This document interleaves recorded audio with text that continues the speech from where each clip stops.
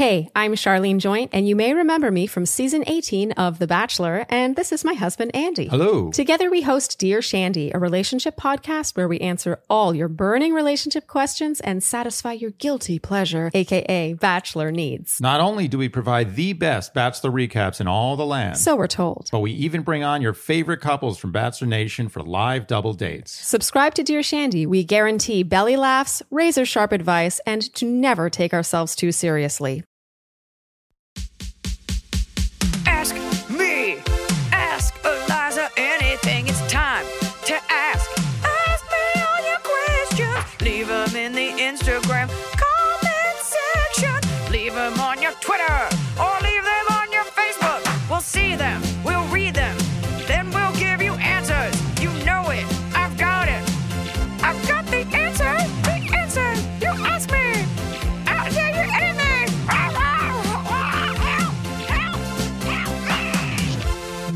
We're back. We're back with a red hot episode. I trust you have some tasty bites teed up. Yeah, I'm starting us with a really important question. Sometimes you fuck me and you'll be like, Iliza, you say things that are controversial. Are you number one enemy of the state? Did you cause global warming single-handedly? All right. No, this is a critical one. Good day to everyone at AIA. Cleaning lady here. With the amount of toilets I clean, I have encountered several that spit upward when flushed. Since I listened to the episode with Eliza's toilet issue, I've been wondering how it got fixed and what was wrong with it. I know I'm not going to go around fixing every client's toilet, but I am genuinely curious, and it's a good excuse for a question. What I do is close the seat regardless before I flush. Love you. I'm still hoping to catch your No Hard Feelings Austin stop. Yeah, come on down to the Bass Concert Hall in Austin for sure. I'm pretty sure we went to the contractor who we love, who suggested it. And then he tried to fix it. And then we called a plumber, and the plumber was so nice. And he was like, I'll be honest, you just have to, I think it was like flush a certain solution through it. Oh. Like, let me text Noah, and by the end of the podcast. Actually, I just asked Noah, so I had to make a voice note. I think we ended up changing the seal, but we don't know if it's totally fixed. But for now, it's fine. Less gross. Let's do it. Anonymous, 26-year-old female in NC. Hi, AIA crew. Longtime listener, I truly couldn't get through the week without y'all. First-time caller, so here's my dilemma. My ex-boyfriend and I were together for 2 years, lived together for 1, and broke up last fall. My decision, as he didn't treat me well, had cheated on me the week after we moved in together, lied to me about graduating college, and played video games for hours on end daily. After we broke up, he became really close friends with my best friend's boyfriend. My friend and I have been close since elementary school, and her boyfriend and I have been friends since high school. Now, she is always hanging with my ex, and he gets invited to a ton of our group hangs that I'm not at, even trips across the country with them. Well, this is your best friend? Like, no, she's not. Well, her best friend's boy, but yeah. I've told her that this hurts me because I have a lot of mixed emotions toward him, and seeing him hang out with all of my best friends is really hard on me. Her excuse is always that her boyfriend is the one inviting him, and she can't do anything about it when it's his family's house they're going to, etc. This all came to a head when she invited my ex and his new girlfriend to her parents' beach house over the 4th of July, told me the day before they left, and expected me to just be okay with it. I haven't spoken to her since. What do I do? For context, her and her boyfriend live with my other closest friends, so it really puts a strain on things for her and I to not be on speaking terms. All advice is appreciated. XOXO, an emotional 26-year-old just trying to live her life. A little more context. I'm in a new relationship with an amazing guy who treats me like a queen, but this still really upsets me. This is upsetting on so many levels. And the first level is that your ex-boyfriend deliberately became friends with your best friend's boyfriend to be manipulative. Because all of a sudden they got super close. Your best friend has no fucking spine. The boyfriend is a piece of shit who's going to make it like you're being dramatic. And maybe you are. Like, maybe you're not telling us the truth. I feel like sometimes our people write in and they like omit huge things like, yeah, I did hit someone with my car, but in general, I'm a pretty good driver. What gives?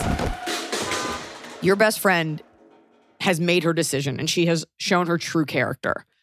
And if she can't see after all he put you through it'd be one thing if you just had a breakup and it's like, yeah, he's not a bad guy. He's just my ex. And maybe you were being dramatic.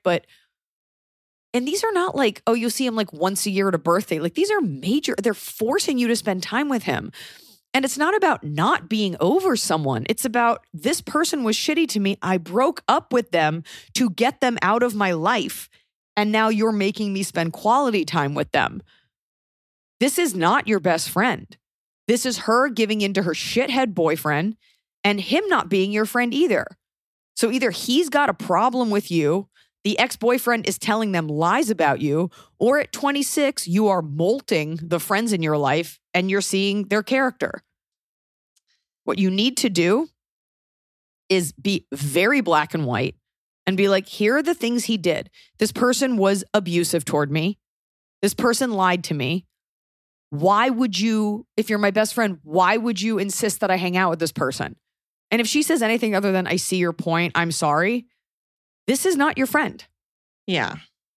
That's it. It's her parents' beach house now that he is being invited to.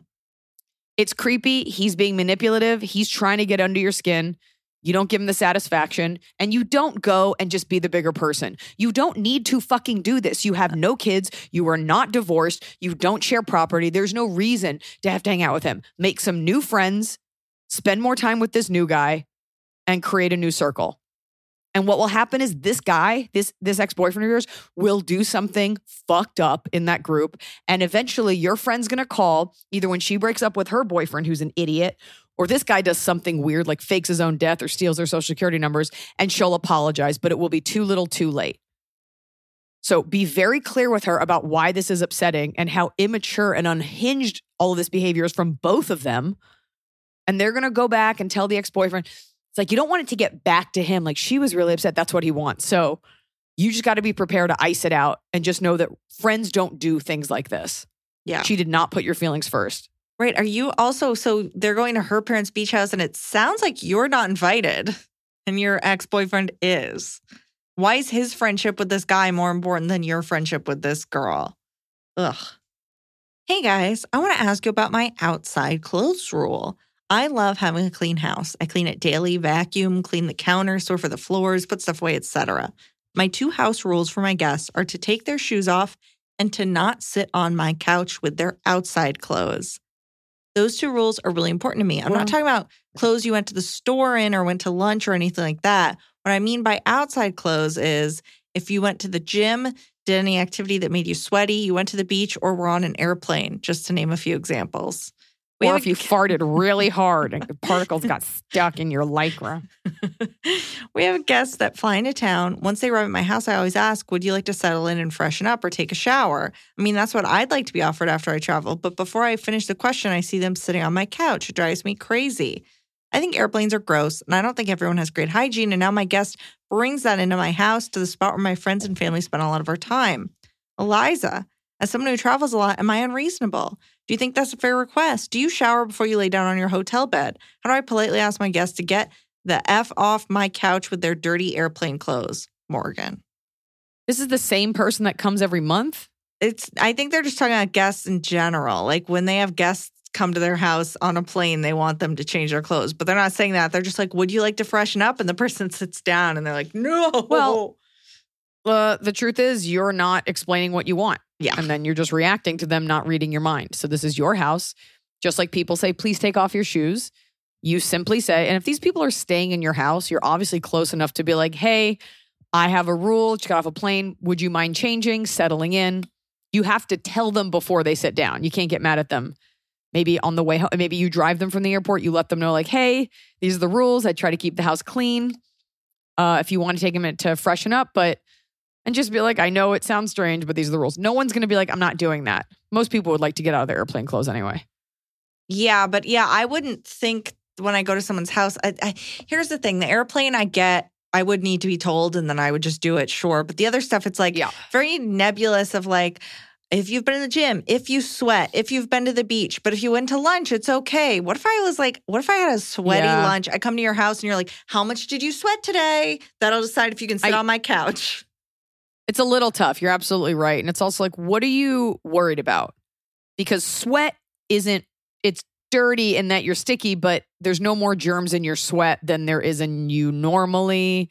You may not have sweat that much. They could be. What if they're fully clean, but they sit down and they start farting up a storm? Like, then it gets trapped in the cushions. Is the issue that you're getting it on the couch? Do you need a couch cover that you can wash later?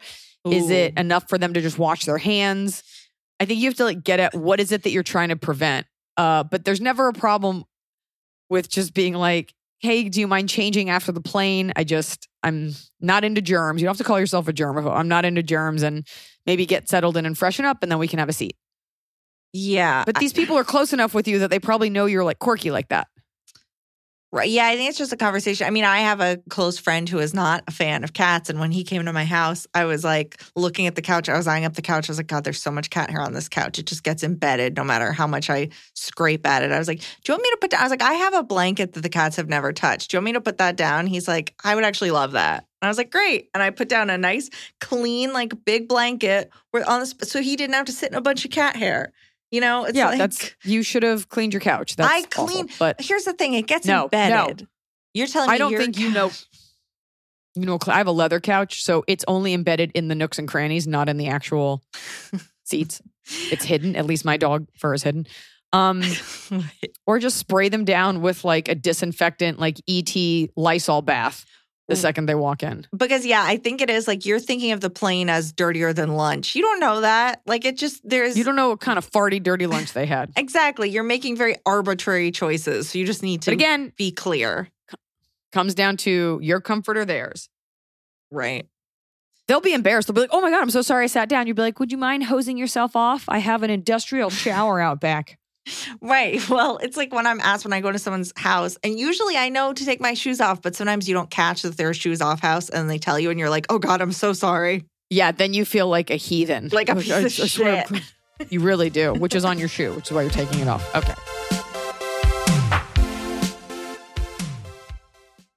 What do you think of when you think of spring cleaning? Do you think of throwing out a bunch of old stuff? Do you think of putting some sweaters away for next year? Do you think about changing your sheets? Well, you should. Because you don't want to be sleeping in the same heavy sheets you had all winter. You want something soft. You want something breathable. You want Boll & Branch signature sheets because they're the perfect way to upgrade your sleep, and they're designed to feel incredible for all sleepers. They're made with the finest 100% organic cotton, and these sheets feel buttery soft, yet super breathable, and they're the perfect thing to get you ready for summer. I got a set of washed linen sheets from Boll & Branch. I also got the washed linen duvet cover, and it is so soft. It feels like I've been living in it even though I just pulled it out of the package. Boll & Branch's sheets are free from toxins like synthetic pesticides, formaldehyde, and other harsh chemicals commonly found in sheets. You don't want to be sleeping on that. They have a 30-night worry-free guarantee, which means you can wash, style, and sleep in their sheets for an entire month. And if you don't love them for any reason, you can send them right back with free returns on all U.S. orders. Sleep better with the softest, most breathable bedding from Boll & Branch. Go to bollandbranch.com/Iliza for 15% off your first set of sheets. Plus free shipping. That's Boll & Branch, BOLLAND, branch.com/Iliza for 15% off. Exclusions apply. See site for details. The weather is getting warmer, so it's time to say goodbye, to put away your chunky jackets, chunky sweaters, and chunky pants, and it's time to update your wardrobe for that long haul, for the long summer ahead of us, without spending a fortune. Fashion is always changing, but one thing you can always rely on are quality garments like premium linen dresses, blouses and shorts from $30, timeless 14-karat gold jewelry, and so much more, all at Quince. Quince's items are priced 50 to 80% less than similar brands, because dressing well should not cost a fortune, and it shouldn't be expensive to look expensive. Quince cuts out the cost of the middleman and passes on the savings to you. And Quince only works with factories that use safe, ethical, and responsible manufacturing practices and premium fabrics and finishes. Oh, it's so elegant. I'm going on vacation this summer, and you bet I got a linen dress from Quince. Just something you can throw on when you go to dinner or get out of the pool. Get warm weather ready with Quince. Go to quince.com/Iliza for free shipping on your order and 365-day returns. That's QUINCE.com/Iliza to get free shipping and 365-day returns. QUINCE.com/Iliza.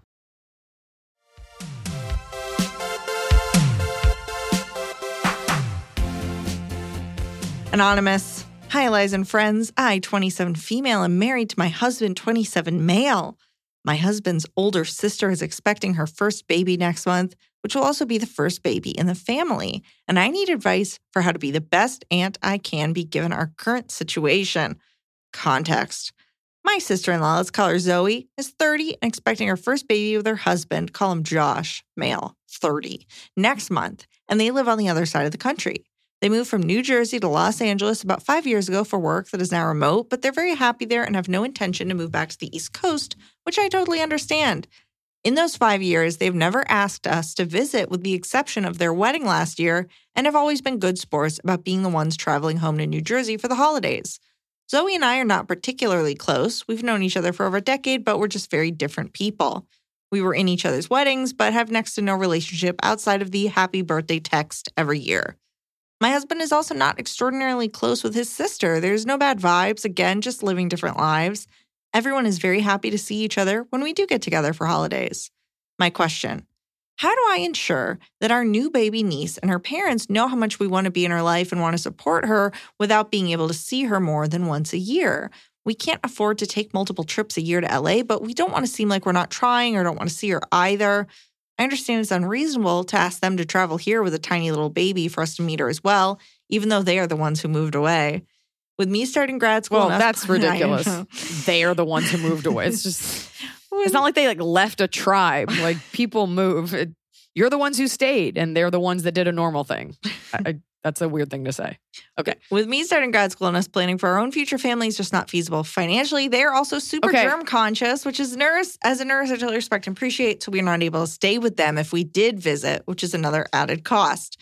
Oh my God, you're so in your head about this. To top it all off, my other sister-in-law, my brother Tom's 32 male wife, Katie, 32 female. Everybody has matching ages, is also expecting a little boy this fall. The first baby on my side of the family. They live 20 minutes away from us. And I know we're going to be a lot more involved in his life based on accessibility. I'd hate for it to seem like we're not as excited about Zoe and Josh's baby or want to be as involved. Am I overthinking things? Is there a way to be involved in both babies' lives, someone equally outside of just sending gifts and FaceTime? Our families are super close. No. Help. No. First of all, you're putting so much pressure on yourself. And when you have a baby, which maybe you will, maybe you won't, you will realize how little you're thinking about external factors like that. You will do your best. The first thing you do, if you really want to show support, you pick up the phone and you call her. How are you doing? How are you feeling? Just chat with her if you want to. I think it's more that you want to be involved in the baby's life rather than her. Unprompted, send a gift. Unprompted, send a frozen lasagna or something, Unprompted, you could send these things. And you can also call her and just say, hey, you don't have to be like, I know we're not that close, but hey, I'm so excited. I'm so excited to be an aunt. We can't wait. I really want to be involved in the baby's life as much as it is convenient for you.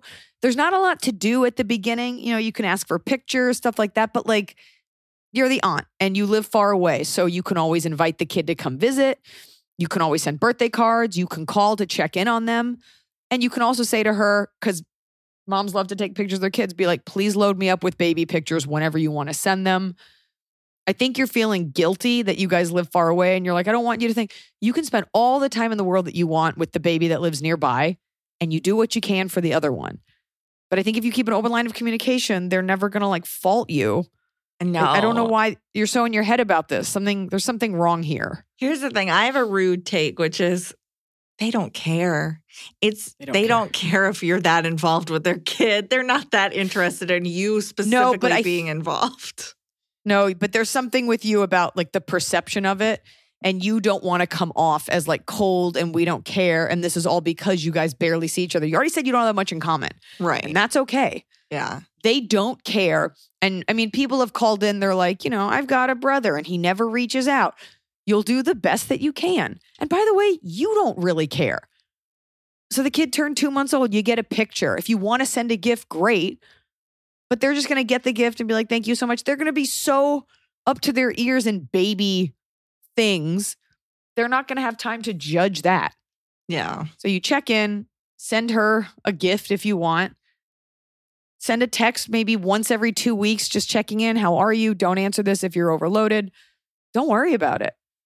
Yeah, you're fine. I think you're more worried about them thinking that you don't care versus you actually caring. Yes. And that preemptive thing of you're going to be so involved with your family's kid. You don't want it to look like you're slacking. And by the way, you are because the kid lives closer. Right. There's not a lot to be done. Once the kid is older, You can do more things. If you really care, set up a college fund. But don't worry about it. Yeah.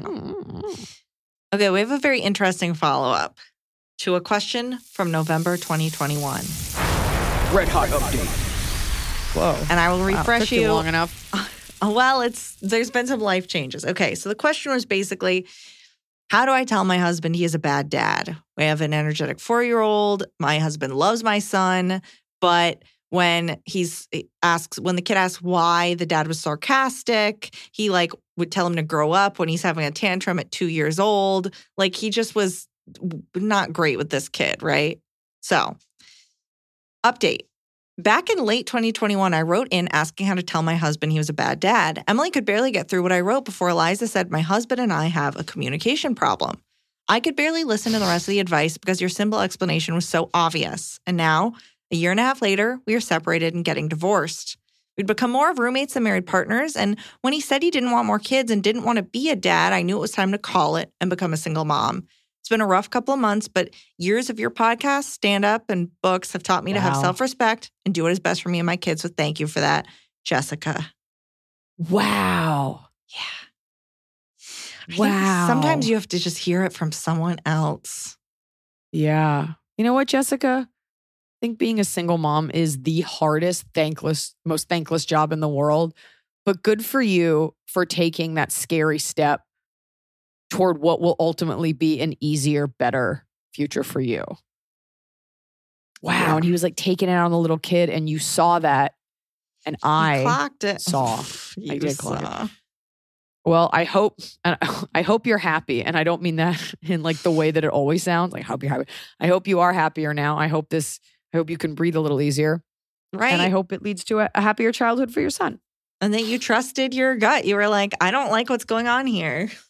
And I hope that you tell enough of your friends to listen to this podcast.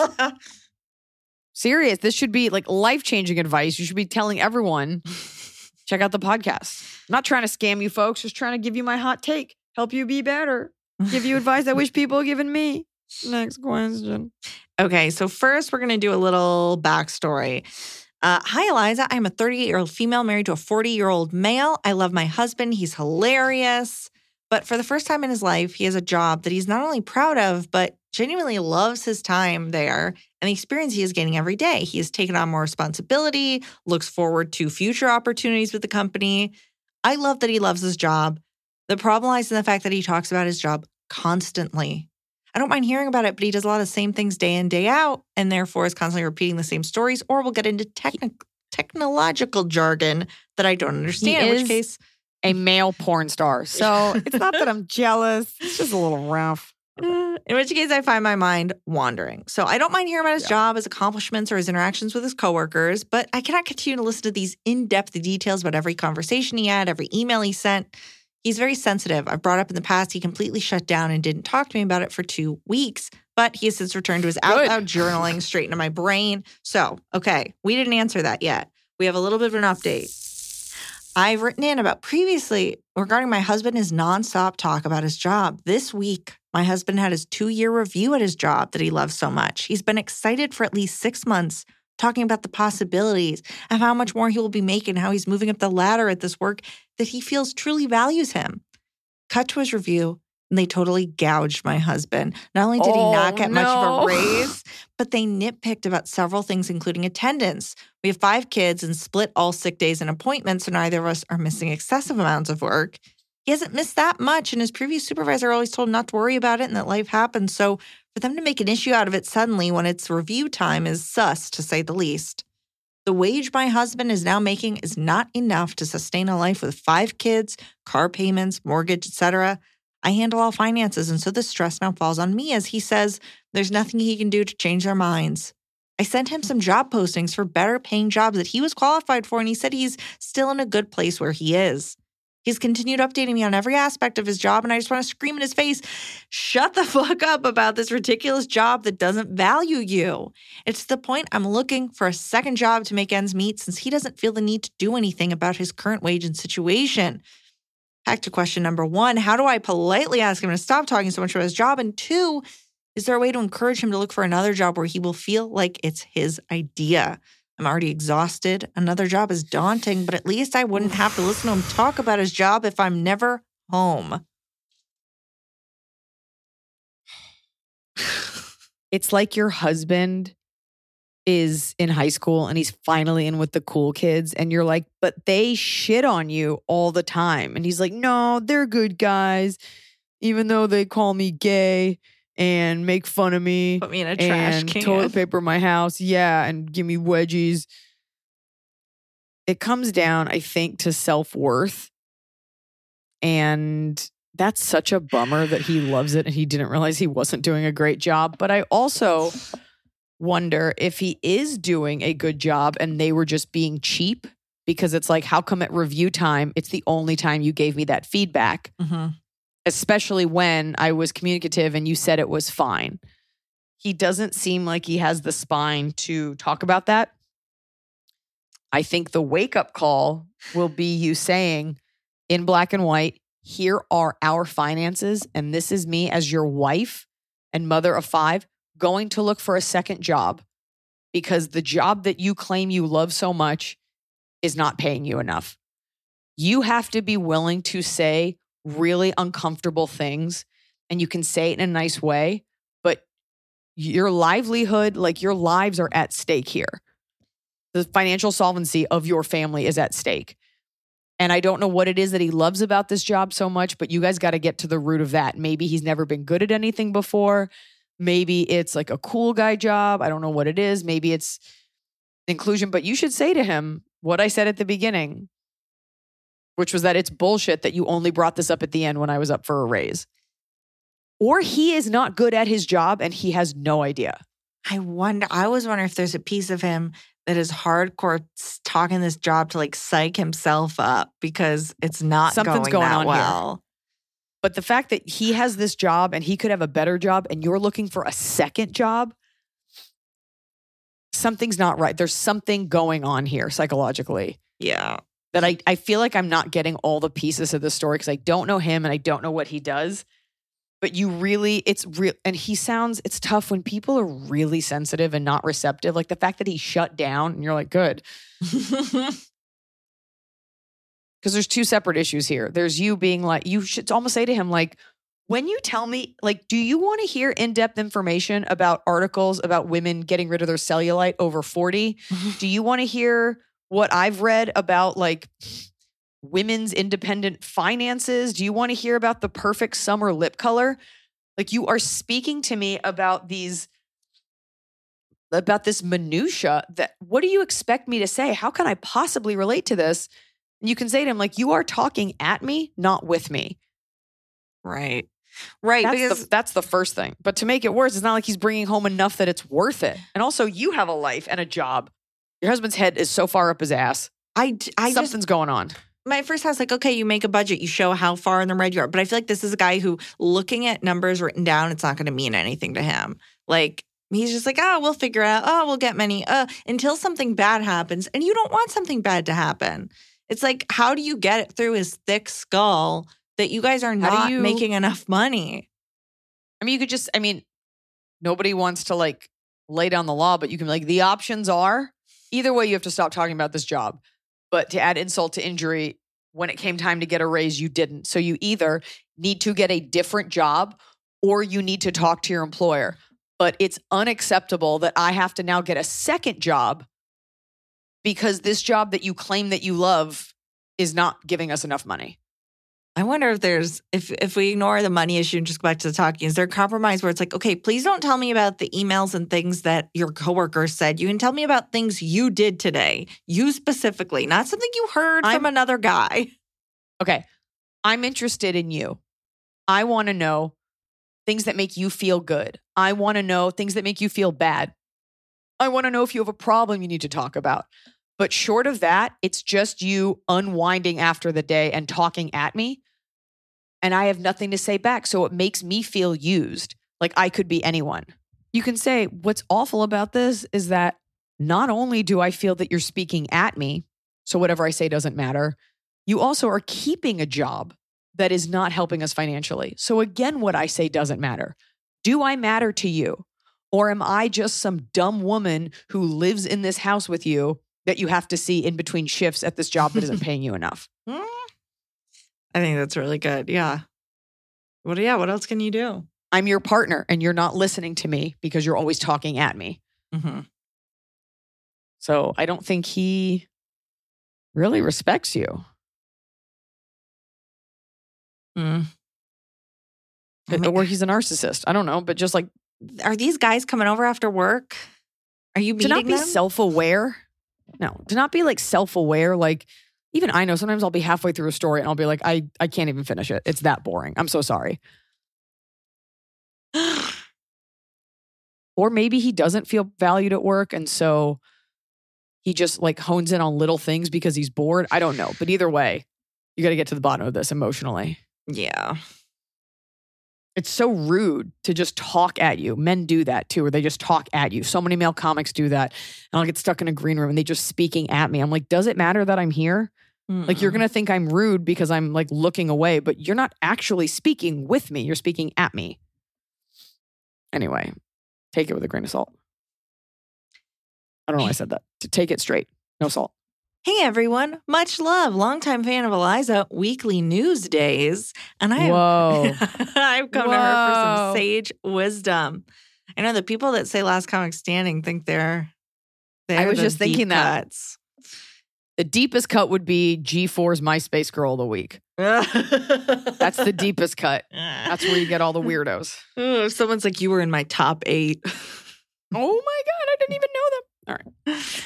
My 27 male. And okay. For those of you dying to know what that noise was, it was Emily's cat jumped on to her desk. Onto the laptop. Which you secretly love. You love it. Not when I'm scared he's going to like exit out of my recording.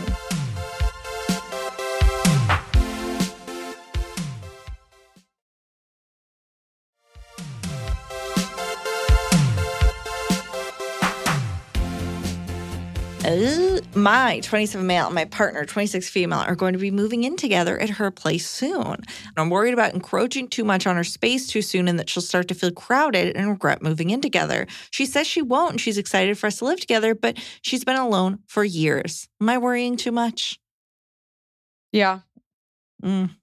First of all, I'm sorry, I got confused. We don't get a lot of like heterosexual young men writing in, but you are welcome and safe here. I think because of things like Sex in the City, and what's it called? And Just Like That, and poorly written female characters that we're trying to make look strong, there's this misconception that like because a woman has fed herself and sheltered herself, that she will be weird about sharing a space. She wants to move in with you.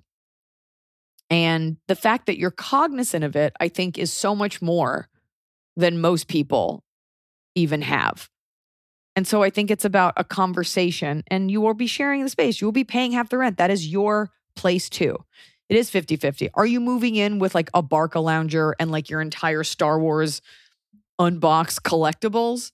Probably not. You're probably like my husband who had like one shirt that I did get rid of and then like a few pots and pans and like some nice knives. So don't worry about it. And say to her, be like, if you do need time, if you're feeling weird, like I just always want to talk about it. Just always keep it open. But the fact that you're feeling like that you're even cognizant of it is wonderful. Right. It's thoughtful. She wants you in her space. And trust her as an adult that you respect to be able to tell you if she doesn't. If she does want you to like back off. And by the way, say that to her.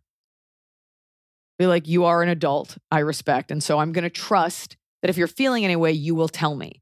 That way, if it hasn't clicked with her, she'll be like, oh, that's right. I am an adult. And then do basic things like wash your dishes, clean up after yourself. Like, pretend that you care. Yeah. Sounds fine. Keep it clean. Eliza and Emily, hi. First time question asker here and a huge fan of your stand-up specials. I've read all your books. Okay, well, I listened to them at least and recently gotten hooked on the pod. I have a question about my sister. I am 37, female. She is 41, and we've always been very close. 2 years ago, we lost our dad suddenly from cancer. This year, around the anniversary of his death, she started lashing out at me, sending pages of text messages, calling me a selfish narcissist and accusing me of prioritizing strangers and friends over her. There were several more similar outbursts over the next 2 months, along with multiple petty attempts to punish me, like canceling my cell phone that I paid for and messengering all my belongings over to my house like an angry ex. I apologized, but never really got over it. I kept my mouth shut to keep the peace. It was my last semester of grad school, and I was writing my thesis while working full-time and just didn't want to get yelled at again.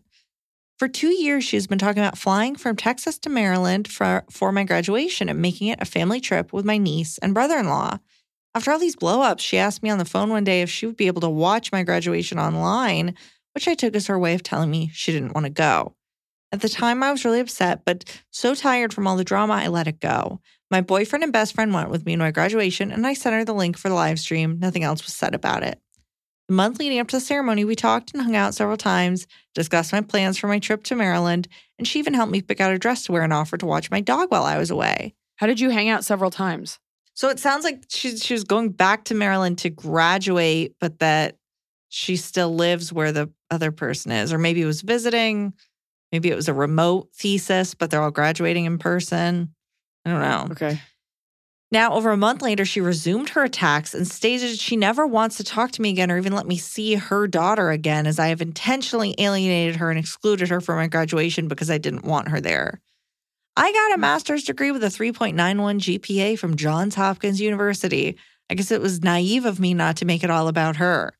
I'm sure there are things I could have handled better, but it's maddening. If I try to explain things logically to her, I'm gaslighting. If I avoid her because I know she's mad, she accuses me of alienating her and sweeping it all under the rug. Now she's even posting about me on Facebook, knowing I have no social media, as if no one from the suburb who we grew up in will come tell me my sister is trashing me online. Am I crazy? Should I have made a bigger effort to include her in my graduation? Should I reach out to her again and try again to apologize? I really don't know how to proceed. I love my sister, but I'm truly exhausted. Thanks. Please come to San Antonio in 2024. Tamara. You're the one that went to Johns Hopkins. Does your sister have a personality disorder? I'm serious.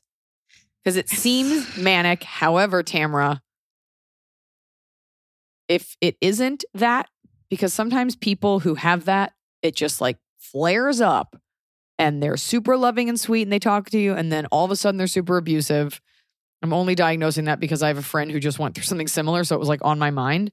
Did you do something?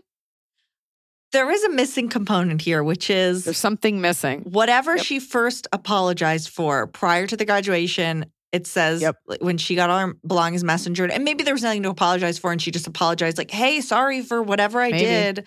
But this graduation thing... Something's missing. You said brother-in-law. Is there a way, so that means the sister has a husband. Can and you a child. Call him? Can you call him and be like, I am not trying to pit you against your wife. I love my sister very much. Is there something that you know that I did wrong? Is there something I'm not seeing? There is a version where you did something selfish. Maybe you did leave all of your stuff at her house because you were the one getting a master's degree and she never got one. And so it's all about Tamara and her degree and her plan. She might see it that way. It also might be a little bit of A and B. But the way you're telling it, everything's fine. And then she just loses it again. So either you are doing selfish things and not communicating and that isn't coming through in what you're telling us, or there's two other things, or your sister, it's completely unresolved and you've never really gotten to the bottom of it. Even you are like avoiding conflict. You're just like, okay, I'm sorry, without getting to the essence of it. Or your sister has an undiagnosed major personality disorder. I think...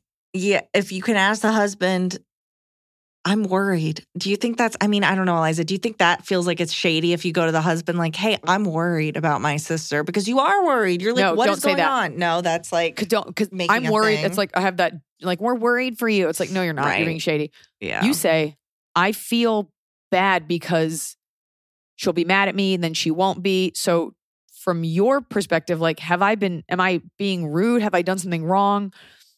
I just feel like it will be random that she's livid at me.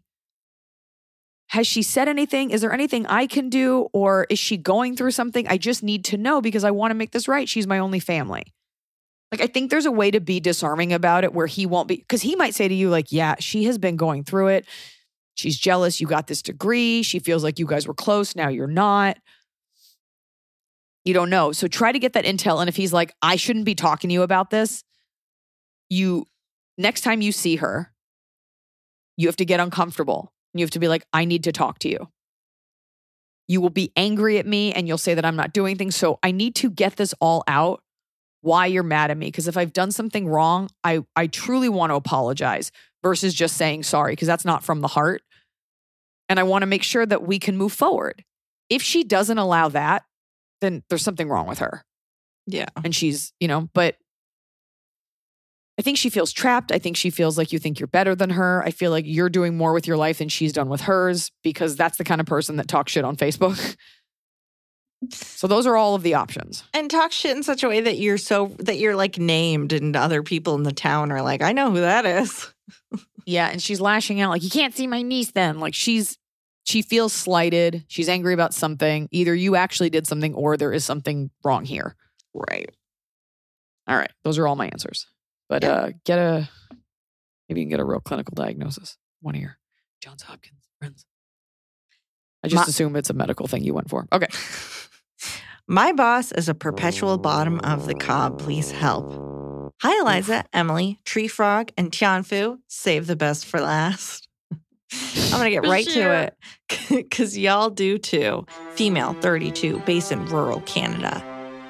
The company I work for is a mess, and short of leaving my job, I'm actively applying the other places, but the economy is a dumpster fire. I am out of ways to cope with my boss. We already work remote, so thankfully I don't have to see him in the office, but let's just say he, quote, makes up for this online. He is all the bad things you could imagine, unaware of his own insane behavior, controlling, manipulative, and of course is a man of Jesus. He doesn't understand social cues and is very okay with making other people feel uncomfortable for the sake of getting what he wants. I would give examples, but I'm honestly too afraid to. Safe to say, this has already taken up a boatload of my therapy time and he only continues to get worse. My question, how do I continue to keep my mental health in check at this absolute hole of a company until I can find something else? Help. Well, you guys have free healthcare there. Can you just quit? And just try not to break anything? I don't know, because we don't have the details. I mean, you know what I'm going to say, which is give it no oxygen, which is respond to everything. Yep, great. Awesome. Sure. Thanks so much. Like, just put up that wall. And the good thing is, when he's doing it, so you can choose to not feed into it. And since you want to leave anyway, and since I'm guessing you're good at it, maybe he's not going to fire you. If you're not afraid of being fired, you can just start to put up your own boundaries. If he's manipulative, you'll be like, great, I will get to this on Monday. Thanks so much. And like, be assertive in your punctuation. Not like, I don't know, maybe I could. You have to just start setting up your own boundaries. And just every attempt he makes to try to manipulate you, you just put up a wall. Thanks so much. Great. Have a great weekend. On it. Thank you so much. I do that with people that I find insufferable. I'm just like, awesome. Can't. Thanks so much anyway. Right. If you're not worried, depending on if you get fired in Canada, I don't know if you get unemployment or stuff, whatever. But if you're not worried about that, just dish it back to him as much as you can. I mean, I know that's easier said than done, but it's like, if he doesn't care if he makes you uncomfortable, don't you worry about how you're making him feel. Just do whatever you got to do to get through. Yeah. I mean, sometimes you'd be surprised when you do push back, like how people get deflated. Yeah. Because he's throwing his weight around because he knows no one's going to challenge him. You don't have to challenge him, but you can just be like, I'm not doing that. It's after 5 on Friday. I will get to it on Monday. Great. Like my assistant, I'm not a maniac boss, and anything that I need after hours, I'll email her because it's her assistant email account. It's not a personal email, so I don't expect her to be checking it. But I sent her like a text tonight, Sunday night. And I wrote to her, I was like, hey, I'm putting this in a text because I don't want to keep sending emails. It was about like a shopping list that I needed before I went out of town. Mm-hmm. And she wrote back, she was like, great, I'll get to this first thing tomorrow. And I was like, total, like, that was her way of saying like, I'm partying. And I was like, no, I know. I just, I didn't want to give you too many emails. You missed one. So sorry. Thank you. And she's not like, she's a very sweet girl. But the fact that even she was like, I will do this tomorrow. And I was like, well, that is exactly how to respond. And she's right. Acknowledging it. Yeah. She's like, I got it on it. which is all you have to give tomorrow your boss. when you pay me. Right. And I was like, for sure. Don't even look at this text. I keep wanting to say bacon, egg, and cheese. Don't even look at this text. Bacon, egg, and cheese. Hey, Iliza, Emily, and crew. I am Tim, 32, male, who has been a fan of Eliza's work since I was a 17-year-old watching Last Comic Standing, being like, I want the hot blonde to win. Since then, my brain has evolved to truly appreciate Eliza's brilliance as a comedian and her growth with every special she's released. What, it wasn't my doggy style joke I did on national television that made you appreciate my brain? Go on. I've been listening to the pod nonstop and just finished the audiobook for All Things Aside. Love all your work and the insights you provide. A sensitive man. Now to my situation. I got married about 8 months ago and invited one of my close friends to the wedding. Just missed the groomsman cut type of guy. Leading up to the wedding, I also invited him to the bachelor party at my family's cabin, and he was wishy-washy before sending a day of message that he couldn't make it. As we got closer to the wedding, I reached out to him several times asking for an RSVP. He never responded to my handful of messages and phone calls, so I chalked him up as a no and moved on. I even told him I was fine if he couldn't make it and just needed an answer. He has 3 young kids and went through some hardships in early 2022. No, you know. So I completely understood not attending since the wedding was a long drive from where he lives. What I can't understand is the inability to respond and say he can't make it. He's very non-confrontational, but this was just ridiculous. Fast forward to my wedding night and he sends me a text saying a slightly longer version of, wish I could be there, congrats to you and your wife. I never responded. He's still close friends with some of my groomsmen and they've seen him since, but he never brought up feeling bad about not attending and not RSVPing or even really asked how I was doing. He also hasn't reached out again since that text. I'm fine if the friendship is over, but still confused of his behavior. I've taken a hard stance that I won't be the first to reach out because I am too old for this shit. As someone whose advice I usually align with, curious if you'd handle things differently, Iliza. P.S. My motto has been perspective is everything since I was in college, so I audibly cheered at the end of All Things Aside when you closed with a very similar sentiment. Thank you for being a voice who sees the world through a rational, compassionate lens. Signed, the fan who was drawn in by your looks but stayed for your intellect, Tim. Really hammering that home. Tim, you are married. And I'll tell you what. Well, he's allowed to think another woman was attractive. When we did the cover of War Paint, I made that choice, as a lot of young women do. I was like, I'm going to do this topless because you will click on this small JPEG of a naked woman to see what's going on, and then you'll stay for the actual joke. So do what you got to do. I think he's butthurt that he wasn't asked to be a groomsman. I don't know how close you were before, but that's how that reads to me. And if this were a bride asking this, that would be my go-to. Yeah. So I think he felt slighted by that. And I understand that sometimes people, particularly men, have trouble expressing their opinions. I think he maybe felt hurt by that. He'll never admit to that. No. Because you're probably never going to have the conversation. But if he's the kind of person, he's proving why he wasn't asked to be a groomsman. Because he's a piece of shit. Right. Your behavior right there is why we are not that close. And it is completely inexcusable. And especially when it comes to RSVPing, some people are so tacky. I always say weddings bring out the worst in people. But even for my birthday, I have someone that I'm pretty close with who I asked them to RSVP several times. And every time they were like, yeah, I'm on it. I'm totally going to do it. And they never did. And they said they were coming, never RSVP'd, never showed up. And I was like, note to self, do not take this person seriously. You're not actually close. It's a shame that you've been friends for that long. I know that you're okay with the friendship going away. And I can understand why you're like, I'm not going to be the first one. If it really bothers you, you could always reach out. But I think it's just going to be uncomfortable. And I don't think this is someone that you need as a friend because God forbid he actually is like, yeah, it hurt my feelings. And you're like, sorry, bro. Now you're just going to be waiting for this guy to let you down again. I don't care if you have 3 kids. You know that you can make a wedding or can't. And day of is so passive aggressive, deliberate. He knew he wasn't going. And he did it to hurt you. He knew.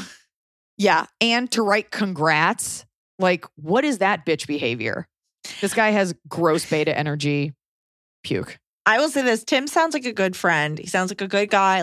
I love that he was the one reaching out to this guy, not making his wife handle this guest list.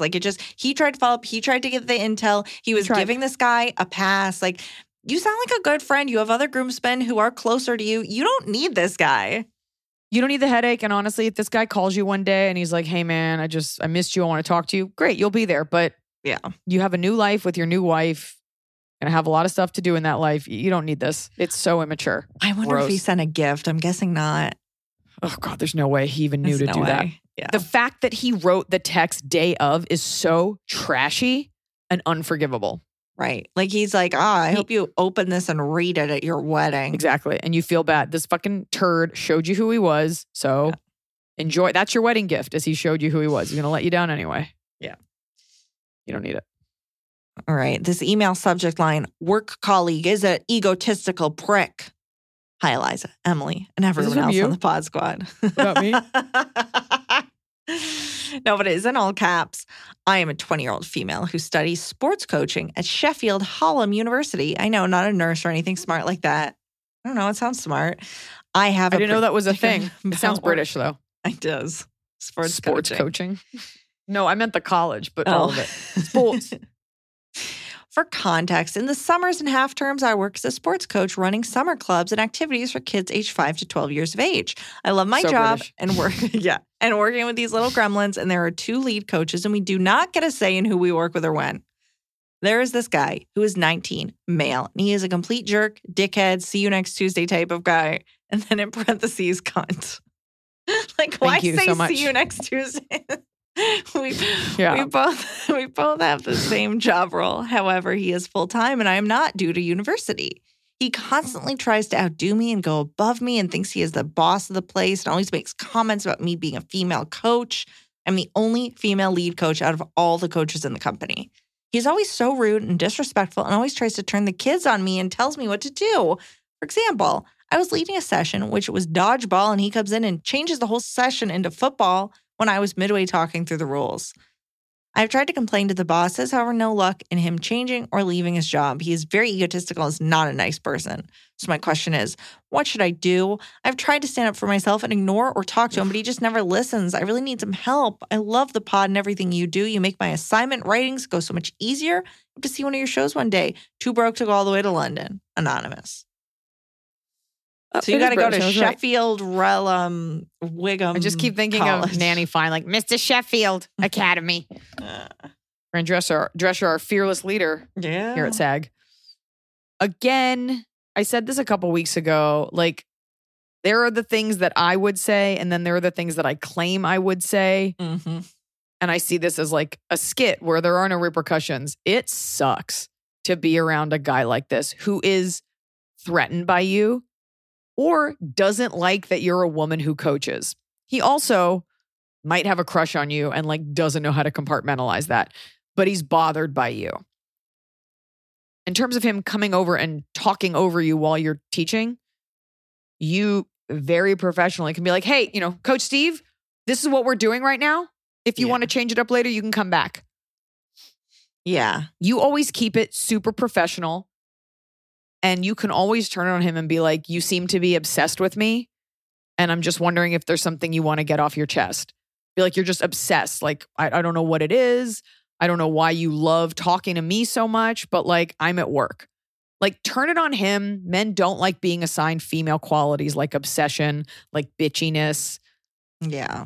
You keep doing these things where you interrupt me. Like, it seems like you kind of always want to be near me or near my stuff. So is it that you don't want me here? Like, what is it?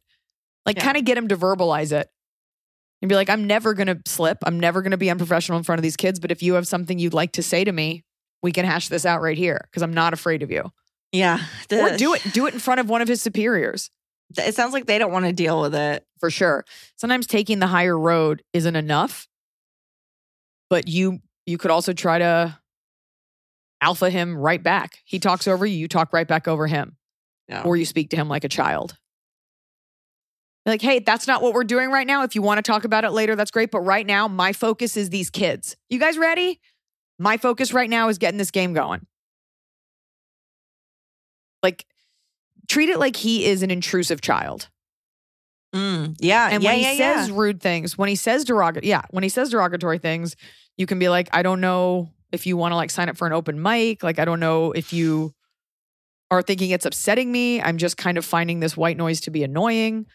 never laugh and just kind of be like, when you're ready to talk, I'm here, but I don't get what you're doing. Are you okay?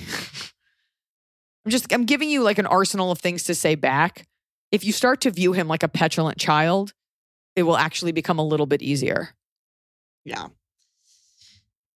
Yeah. You won't have to deal with him forever. This is a temporary thing. Also, he'll probably end up accidentally killing himself.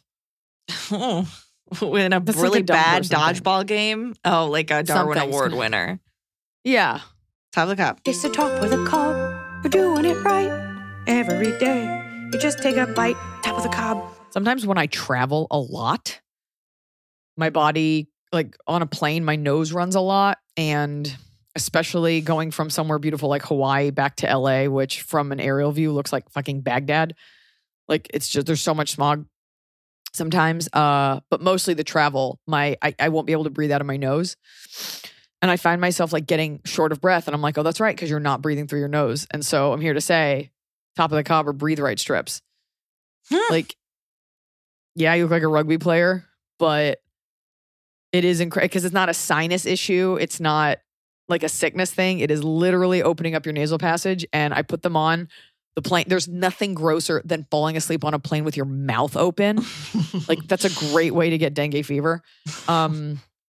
You're just like an open petri dish for COVID. And so I've been wearing these breathe right strips and I sleep perfectly and they're a real godsend. They really just, their function is really, it just physically pulls apart the nose. It physically pulls the skin on your nose. Yeah. Yeah. Apart. Well, you could do it with your fingers, but it's hard to hold it. But that's my hack. That's my top of the cob. What's yours? My top of the cob is when you know exactly where something you need is going to be. I still have batteries you very kindly sent me for my housewarming. Again, brilliant housewarming gift to send along a ton of stuff that you never think you need. Like, oh, it's come in handy so many times. But I got a little toy for my cats from my parents, and I was like, oh, it needs a AAA battery. I know exactly where my AAA batteries are. They're in my little drawer. Here they are. Like just knowing and going there, and the thing is there where you want it to be is very satisfying. Just where I left it. Yeah, it is. You're absolutely. I literally thought that the other day. Versus me just out loud being like, why can a water bottle never be where I think I left it? Exactly. There are those items, my glasses, my phone, like keys, headphones. How much of your life do you spend looking for your headphones, phone, water bottle? Yeah. Probably not looking for your glass as well because you can't see, but all right. Fan bottom. A fan top. Fan top. Give me that hot fan top. Hi, Iliza. My top of the cob is that feeling where you're so proud to be friends with someone because of the cool or inspiring things they're doing in their lives. The only friend I still keep in touch with from high school left her job as a paramedic to go to Ukraine with her boyfriend and some other Americans to teach trauma first aid to the Ukrainian medics. She's been out there for about a month now. She's also part of a program that utilizes VR to help treat PTSD and first responders. Shout out to Emily for being a bad bitch, but also the most generous bitch. I love that. And what I love about it is it isn't this forced fourth wave feminism, like supporting being proud of you for bullshit. Like real women getting shit done. It's not about bullshit accolades or affirmations. I will second that with, I'm really proud of my best friend who has like 1 billion degrees, had a really high up government job, and it was getting to be where there was too much bullshit and like illegal whatever going on around her. She whistle blew, got out, got a job that pays a fuck ton more in the private sector. I was like, you did your part for your community and society all these years slogging it out under people who should not have been paid to do what they're doing. And you finally made a move that's financially intelligent and you get to work a normal job. Yeah. So I was really proud of her for that. I also get really proud when I see Rebecca Searle's books, even though I had nothing to do with it because she's like a New York Times bestselling author. Like, it's fun to get to support your friends. Jody Miller just shot her first stand-up special. Like, oh, I was so excited for that. I loved her. Every time she posted, I was like, yes. It's nice to see your friends win. My friend Jamie just got her, I guess, certificate. I mean, she has a master's, but so she can become a substitute teacher. And what's even cooler is that she did it and didn't tell anyone. And she was like, I have something to tell you. Aww. Like, I love celebrating other people because I'm always being celebrated. So it's nice to hear other people are doing well. It's true. And I will say, everybody you just mentioned, lovely, lovely people, like actual, genuine, nice people. Yeah, they are. They are. Bottom. Do you want to start with the fan bottom? Yeah. Because here's the thing, it takes a turn. I'm going to read this to you and you just wait, okay? Hello, Iliza and Emily and team. I have a top of the cob submission. This just happened today. I finally got around to doing my taxes. I'm self-employed. I have until the end of June to get them done, which is tomorrow, by the way. As I was sorting through my drawer of crumbled receipts from 2022, I came across an uncashed check for just over $300. What a special surprise. It felt like an award for finally doing my taxes. Then the little smiley face with a little blush. And this was sent June 29th. Well, this recent Friday in July update, it's now bottom of the cob. Now bottom of the cobbler. It turns out I had deposited it, but didn't mark it. And so I got charged a fee of $8 for trying to deposit it again. That's awful. The first message was so like happy and hopeful. And like, it was that, that little smiley face is just like. Little apple cheeks. Little apple cheeks, yeah. No. Well, I was just thinking, it's a real bottom of the cob for the person who like thought that $300 was gone and then you cash it later and they're like, fuck. Like when Seinfeld cashes all of his Nana's checks at once. That's very funny, though. I'm sorry. At least you did your taxes. Good for you. I'd be too afraid to do my own taxes. I'd be like, I'll take all the deductions. What? I'm going to jail for fraud. What's your bottom? My bottom of the cob. And you know what? I don't know why we're in the future. We're in 2023. Cars are electric. We talk on video phones. Why we got to have bugs in our houses? They're coming in. They're walking around. Why? Why is that not something we've been able to combat? I don't like it. Counterpoint, we need bugs. I like them. I'm not saying they shouldn't exist. That's why.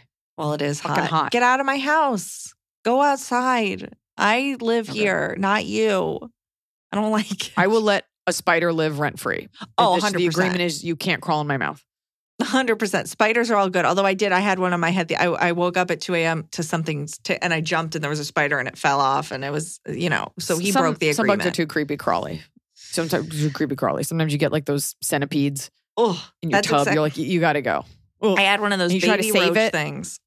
Try to save it, and its leg comes off, and then the leg is twitching. And it's like, I'm just trying to save you. I don't think it counts as bad if you try to save it and you end up killing it because you're like, I was trying, and I'm not a bug expert. I always think a cup and a piece of paper. Yeah, sometimes you catch their legs, though. But I think they regenerate. My bottom of the cob is, with all the technology out there, I think it's bullshit that you can't edit your Instagram story posts. Like, if I have a typo, like I hate that. I hate that because I like pride myself on not really having typos, and like I was shitting on the weird coat they put Aiden in his big reveal and in Just Like That. And I was like, he looks like an SS guard. And my mom the next day was like, you misspelled guard. And it was enough of a misspell that it's clear that I just swapped the A and the U, and that's not a word. But I was like, I'm not taking it down. The joke is still funny. And nobody else DM'd me, which means no one else could see. But I really hate that you can't edit stories. Yeah. It's especially if you have like a whole post with links and then you do, like, give me that ability to change the past. Yeah. It really comes up a lot. I hate that Instagram and Twitter tell people you've edited something. And I'm like, don't say that. I just needed to add a tag.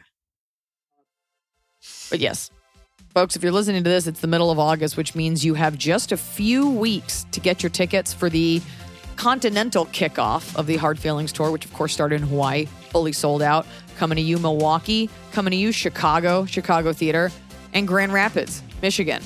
Get your tickets. Don't leave me hanging. See you guys very soon. And remember, a millipede isn't a millipede unless it has one twitching leg. Oh, I like that.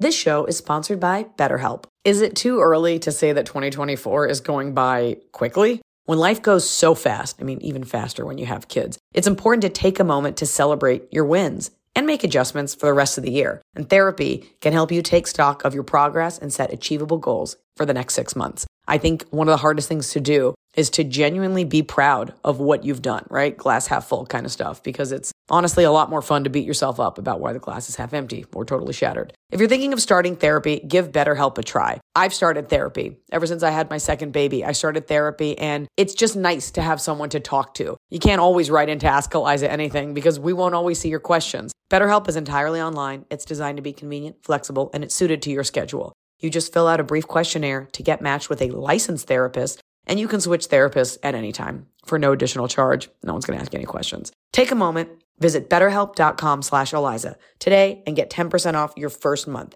That's BetterHelp, HELP.com/Iliza. Hey, I'm Charlene Joint, and you may remember me from season 18 of The Bachelor, and this is my husband, Andy. Hello. Together we host Dear Shandy, a relationship podcast where we answer all your burning relationship questions and satisfy your guilty pleasure, aka Bachelor needs. Not only do we provide the best Bachelor recaps in all the land, So we're told. but we even bring on your favorite couples from Bachelor Nation for live double dates. Subscribe to Dear Shandy. We guarantee belly laughs, razor sharp advice, and to never take ourselves too seriously.